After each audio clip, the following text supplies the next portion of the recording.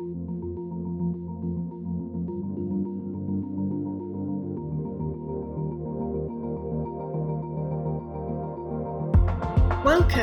I'm Maggie Carroll, the Policy Specialist at the United Nations Volunteers Programme. Today, I'm delighted to have a conversation with some experts in the field of volunteer measurement. First of all, I'll be talking to Vladimir Ganta, Senior Statistician on Unpaid Work at the International Labour Organization. Then we'll hear from Omar Agbangba, Executive Director of the National Volunteering Agency of Togo, and Julian Gramatsky, an expert from the State of Life project in the UK. They'll be talking about how they are modelling the contribution of volunteers to the Sustainable Development Goals. But why is it important to measure volunteer work in the context of the 2030 Agenda for Sustainable Development? We know that volunteering not only makes an incredible contribution to development results, but volunteering also embeds the very principles of the agenda, bringing together the efforts of all of society and allowing people to be drivers of their own development. So how can we know who volunteers, how they volunteer, and what they do? Let's look first at statistical measurement in countries. For the last 4 years, UN volunteers and the ILO have been working together to support improved measurement of volunteer work by governments, particularly in Global South countries, where there has been less data available. So Vlad, can you tell us a little bit about this partnership and the achievements so far? Hello, Maggie. In general, countries can measure volunteer work in different ways, depending on the definition applied and type of data collected. If only the organization-based volunteering is considered, then measurements could be made using available administrative records or data collected in establishment surveys. If, however, the intention is to measure volunteer work in all its forms in a country, regardless of who and how organizes, as recommended actually by the ILO, then households survey should be conducted. This is the only way to capture volunteer work performed directly by some people for other people or their communities without involving organization. Still, as shown by national practices studied by the project, measurements made through household surveys will generate different results depending on the methodology applied and survey questions asked. Therefore, since 2017, the UNV and ILO have been working on developing a measurement methodology that would offer countries to produce comprehensive volunteer work statistics that are comparable at the global level. Through extensive research, our organizations managed to develop a survey model that can be attached to labor force surveys or similar household surveys with big sample sizes. The Volunteer Work Measurement Guide, which was published this year, offers detailed guidance on how NSOs can measure volunteer work in labor force surveys or other household surveys.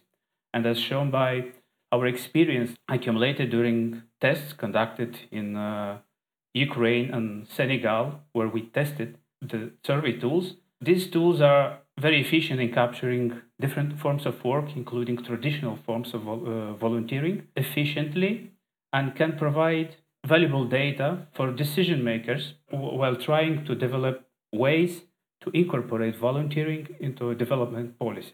Thanks a lot, Vlad. I think challenging but very important work. And now that we have these modules and we have the new tools, obviously the next step really is going to be about helping countries and national statistics agencies to use them. So I hear that there is a new online learning course that countries can access coming soon. Maybe you can tell us a little bit about it, who it's relevant for, who should participate, and what they'll get from the course. Yeah, of course.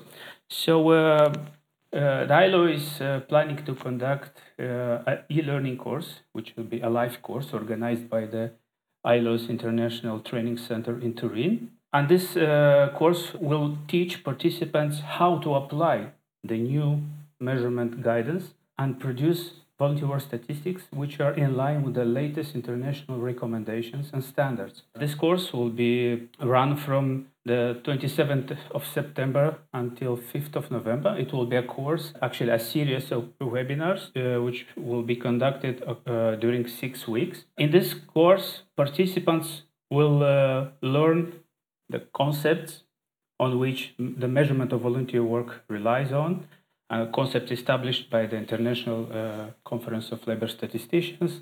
They will learn how to apply the new survey model and how to attach it to a labor force survey or another household survey, how to derivate the key variables, how to produce tables, and some advice on how to communicate volunteer work statistics in a meaningful way. But in addition to this e-learning course, ILO will publish also a self-paced online course, which will be available to the public on the internet, and anyone who would like to learn how to measure volunteer work using these tools will be able to do it.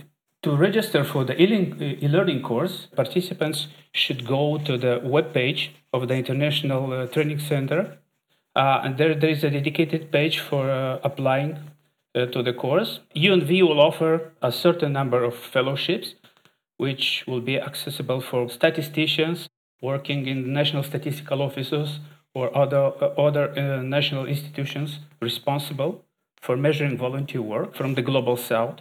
On that page, participants could find other details of the course.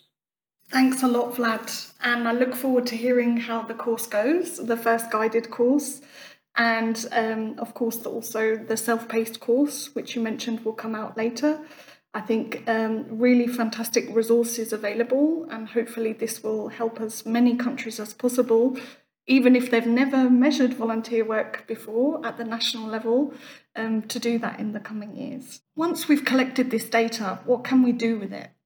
Going back to what I mentioned earlier about the 2030 agenda, are we able to start to make some direct links between people's volunteering and development goals and development outcomes?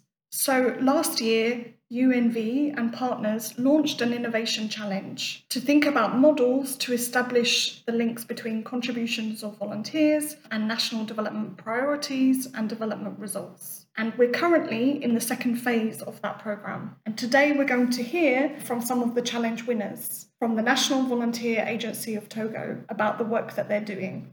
This is very new, very experimental, so it's a work in progress. We understand that. But maybe if I can turn to Omar, could you explain to us why Togo decided to measure the contributions of volunteer work to the SDGs? And tell us a little bit about your experience so far. Thank you, Maggie. Togo Volunteer Program started 2011 by the support of UN for Development. And since we started that, the program started as pilot from 2011 to 2014. After that, the evaluation gave satisfactory result, and the Togolese government decided to put in place an agency to continue this program. And since we started this program 2015, we noticed that it is not easy to be accountable for what the volunteers we are recruiting are doing in the field. And we start thinking. In 2017, we developed an application and start collected data using volunteers at the working place. If the volunteers are in the health centers, they have to record what they are doing. So each month, we have to collect it, analyze, and have the data to see if the work in the area of malaria, we have to know how many people were cared by the volunteers in this side. If it is in education, if we send volunteers in rural schools, we have to know how many school pupils were taught by the volunteers. So we started recorded in different areas. And when it was asked our country to present the report at the UN Assembly in Washington, USA, we advocate to have a chapter about what volunteers do to contribute to global development goals. So we make a report on it with some of our partners like France Volontaire and UN Volunteer Program in Togo. So after a call made by UN volunteer program to give some resource to present our work. We make it on health and education, and our report was agreed, and they asked us to continue to deeply analyze the data on health, and we are continuing doing it now, and we have to submit the final report. I think it is a big opportunity to be accountable, to let people know what the volunteers are doing, to give the importance of volunteerism in the country. And I think this data collection is helping us and make our agency as an important organization contributing in development in Togo. Thank you so much, Omar. And as far as I'm aware, I think your country is definitely leading the way in this area. This research I haven't seen from anywhere else, establishing these contributions, as you say, in the very important sectors of health and education. I know that the first research, which is available on the UN Volunteers Knowledge Portal, really demonstrated how volunteers are a critical resource up and down the country in strengthening the capacities. And as you say now, you're continuing to look at what data you can use to establish and to specifically isolate the contribution of volunteers. So that's fantastic, and we stay interested and engaged to see the final results. On that point, I would like to bring in Julian, who's actually been accompanying Togo in the last phase of this process. Julian, can you tell us a little bit about this very new work to try and model the contributions of volunteers to a specific development goal? In this case, I believe it's Goal 3 on health and well-being. And what do you see as the most important challenges and opportunities on this journey that you've accompanied Togo with? Actually, what you just mentioned, measuring the contribution of volunteering to SDG 3, is one of the core pillars of work of the company that I work with, State of Life UK. Let's first talk about measuring the contribution of volunteering to well-being in general. So the problem with well-being is that it is hard to quantify. On one hand, we can agree that well-being can be regarded as the ultimate goal of public policy. So what does the government of a country want, or what should it want? What objectives should it have? Some might say that the main objective is to make its people and its citizens happy, or to make them well off. And this has very deep, well-rooted philosophical groundings going back all the way to the theory of utilitarianism, to Jeremy Bentham, John Stuart Mill, and so on and so forth. So traditionally, in the 20th century, the government's performance in managing a country well was often evaluated with aggregate economic metrics such as GDP or employment. But it is now well known that these metrics do not account for everything. And their purpose is in a way instrumental. So why is it good to have high GDP in the country? Well, it's because people have access to more goods and services, they have more possibilities, more things to enjoy, but ultimately it boils down to the same goal, that the society is happier or has a higher level of welfare. So the methodology that is proposed in recent literature is to acknowledge this well-being as the ultimate goal of policy making, and when appraising or assessing the impact of a policy, and whether that's been a policy that was already implemented in the past, to evaluate it, or whether these are potential policy options to be implemented in the future, and a choice needs to be made as to which one delivers the most benefit. Well-being basically needs to be considered as, some may say, the key outcome to determine which policy should be chosen. So the policy that should be chosen is the policy that delivers the highest positive net well-being change with the lowest cost to the public budget, if we're talking from a government perspective. And obviously, to tie it back to volunteering, one of these policies is volunteer work. Now, how do we measure well-being? It has kind of become well established that the most common way to measure well-being is through household surveys by using a measure of self-reported subjective well-being. So to find out how much well-being a person has, you ask the person, all things considered, how satisfied are you with your life overall? And the answer options are on a scale of integer numbers from 0 to 10. And why is it okay to use a subjective well-being measure? Particularly because well-being in itself is a subjective concept. Theoretically, it's okay to say that a person is happy when that person says to be happy. And the recent UK government guidance comes up with several methods to incorporate well-being impacts into policy appraisal, and namely into cost-benefit analysis. And these benefits and costs are expressed in monetary terms, not necessarily because they are financial in nature, but just to have this sort of common yardstick. A lot of the benefits of public policies will be non-financial. They will be something like clean air, or less noise, or more cohesion in the community, or more generally improved well-being.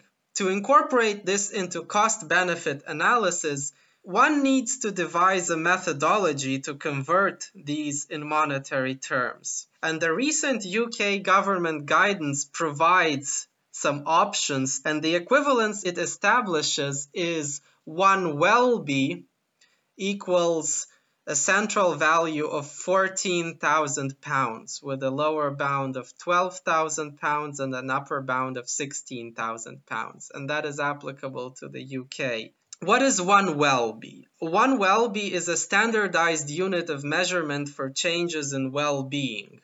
So when you evaluate a policy in terms of well-being, the key question is, how much well-being did this policy change in society? And we need to have a unit of measurement for that. And the well-be is the proposed unit of measurement that is strongly tied to the standardized question that I just mentioned earlier. So how is the well-be impact measured? You make a survey, a survey on a representative sample of your target population affected by the policy, including all all groups in society affected by the policy. You run a survey and you measure the average level of life satisfaction. And then the change in average life satisfaction between the treatment group and the control group is the average change in life satisfaction for a person affected by your policy. And one well-be is defined as a change in life satisfaction of 1 point on the 0 to 10 scale, affecting one person over 1 year. So basically, you take the average change in life satisfaction and you need to multiply it by the number of people affected and by the average duration of this impact. So if you see that your policy has an average change in life satisfaction of 0.3 per person, and it affected 100 people, and the effect lasted for 2 years, then basically the well-being impact of your policy will be 60 well-be. And then you apply the valuation factor of 14,000 pounds, if it's in the UK, the valuation factor of 14,000 pounds per well-be,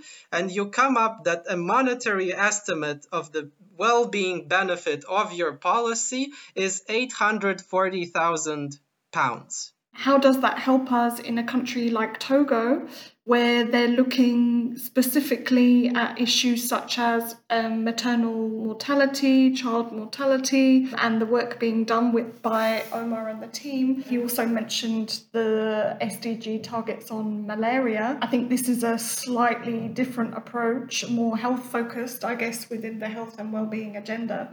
So how can we take the impressive work being done elsewhere, but also think about how we apply to the specific sustainable development goals? So tying this back to volunteering, I've just spoken about measuring the outcome, but then you also have to basically measure the input, which is volunteering, and then you basically do regression analysis to establish a correlation between the two, and this is what State of Life has done in its analysis of volunteering, and we have published papers in journals in this regard. We are very fortunate with Togo, with the ANVT, the National Volunteering Agency in Togo, to have set up this database of measuring and capturing their volunteering inputs. It is very detailed, and I've had a look at this data. They have detail level at the individual volunteer record.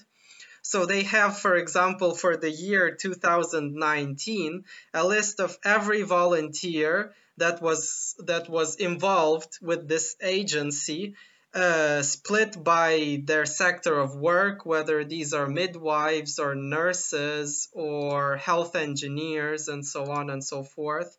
And there are a lot of outputs related to this volunteer's work. For example, for nurses, they have the number of patients received in consultation, number of patients hospitalized, number of patients treated from malaria, and so on and so forth. So the input data in this regard is very, very good. I would say it's an exemplary standard, especially for the global South world. Now, the key piece of the pie that we are still missing is the outcome part. So if we want to measure the volunteering impact on health, we need to have good detailed data on the health outcomes in the country so that we can establish some kind of co-movement and correlation between the two. Now, this project focuses on three kinds of specific health outcomes: malaria, HIV/AIDS, and maternal and neonatal deaths. From these three topics, it is good to define some kind of outcome measure which is clearly unambiguous in terms of its impact to society. So, for example, for malaria, one could think of a series of different outcomes. One could think of the registered number of malaria cases, but then there is some degree of ambiguity in this outcome, because if the registered number of malaria cases goes up, it could mean that there are actually more cases in the country, or it could mean that there is the same number of real cases, but there is just more testing being done, or more people go to the doctor and more cases are being reported. So that is why over the course of this project, I have proposed as an indicator for each three areas the number of deaths caused by the respective disease or ailment. So we would have deaths caused by malaria, deaths caused by HIV/AIDS, and then deaths caused by childbirth, both maternal and infant deaths. This is because, well, deaths, especially in a developing country, would normally be the most reported, right? And death is also an unambiguously and clearly negative outcome. So there is nothing positive in it from a theoretical perspective. So there is broad consensus that what you want to happen with the number of deaths is for it to go down, for the change to be deemed positive. Now, this data, the data on these health outcomes, has to be provided externally, namely by the respective Ministry of Health of Togo. And there, the quality of the data is basically the availability of details in the data is not as good. For most of these outcomes, we're only able to obtain annual totals at regional level. and there are 6 regions in Togo. So that means that if we deal with 6 regions over 2 years, there are only 12 observation points, and there is not enough maybe to elicit enough variation to obtain statistical significance, to do correlational analysis. And I am not sure yet whether this data is genuinely not available or whether there is just insufficient collaboration between the different authorities, and maybe the Ministry of Health might have this data in more detail, but is just reluctant to gather it or to share it. Maybe. I mean, this project is still ongoing, and hopefully we will be able to investigate that and build a model to establish the impact of volunteering, so the best possible model given the data available. In the initial report, basically, due to this somehow lack of detail in the data on the health outcomes side, the impact of volunteering on health outcomes could only be presented descriptively. In terms of, well, in malaria, we have this many deaths per region, and we have this many volunteers that are active, and it kind of ended there. But it is not to a sufficient level of robustness to establish the contribution of volunteering to these health outcomes. This is basically advice to all government authorities in all countries, particularly in the global south where this might be lacking, is to basically have good data. If we want to measure the contribution of volunteering on health and well-being, then we need good data on both of these components. So basically, it is not sufficient to have good detailed data on volunteering, but we also need to have good detailed data on health and well-being. And here comes a recommendation to the statistics offices of the respective countries, maybe, to include in their household surveys questions on well-being, for the respective ministries of health to increase their level of detail in the health reporting, for the ministries of education to increase the level of detail in their education reporting, keeping in mind that the data identifies the appropriate outcomes which can be used to gauge the sort of level of progress in society in the respective sector. So they should be capturing a series of outcomes that would clearly and unambiguously tell how much the society has progressed. So for education, literacy rates, functional literacy versus illiteracy rates, and so on and so forth. For health, mortality rates for different causes, morbidity rates for different causes, ideally disaggregated at regional and district level, and so on and so forth. So I hope this answers your question, Maggie. Thank you so much, Julian. It's great to hear from Omar and yourself from the cutting edge of this work. I'll continue to follow your progress, and I encourage others also to keep up to date on these measurement models by going to UNV's knowledge portal, where all this research is published. And just a final reminder to any statisticians listening today that you can also sign up for the Statistical Measurement course on volunteer work at the ITC ILO Training Centre, and there'll be more details about those fellowships coming soon. Thank you so much to our speakers for sharing their work with us, and thank you for listening.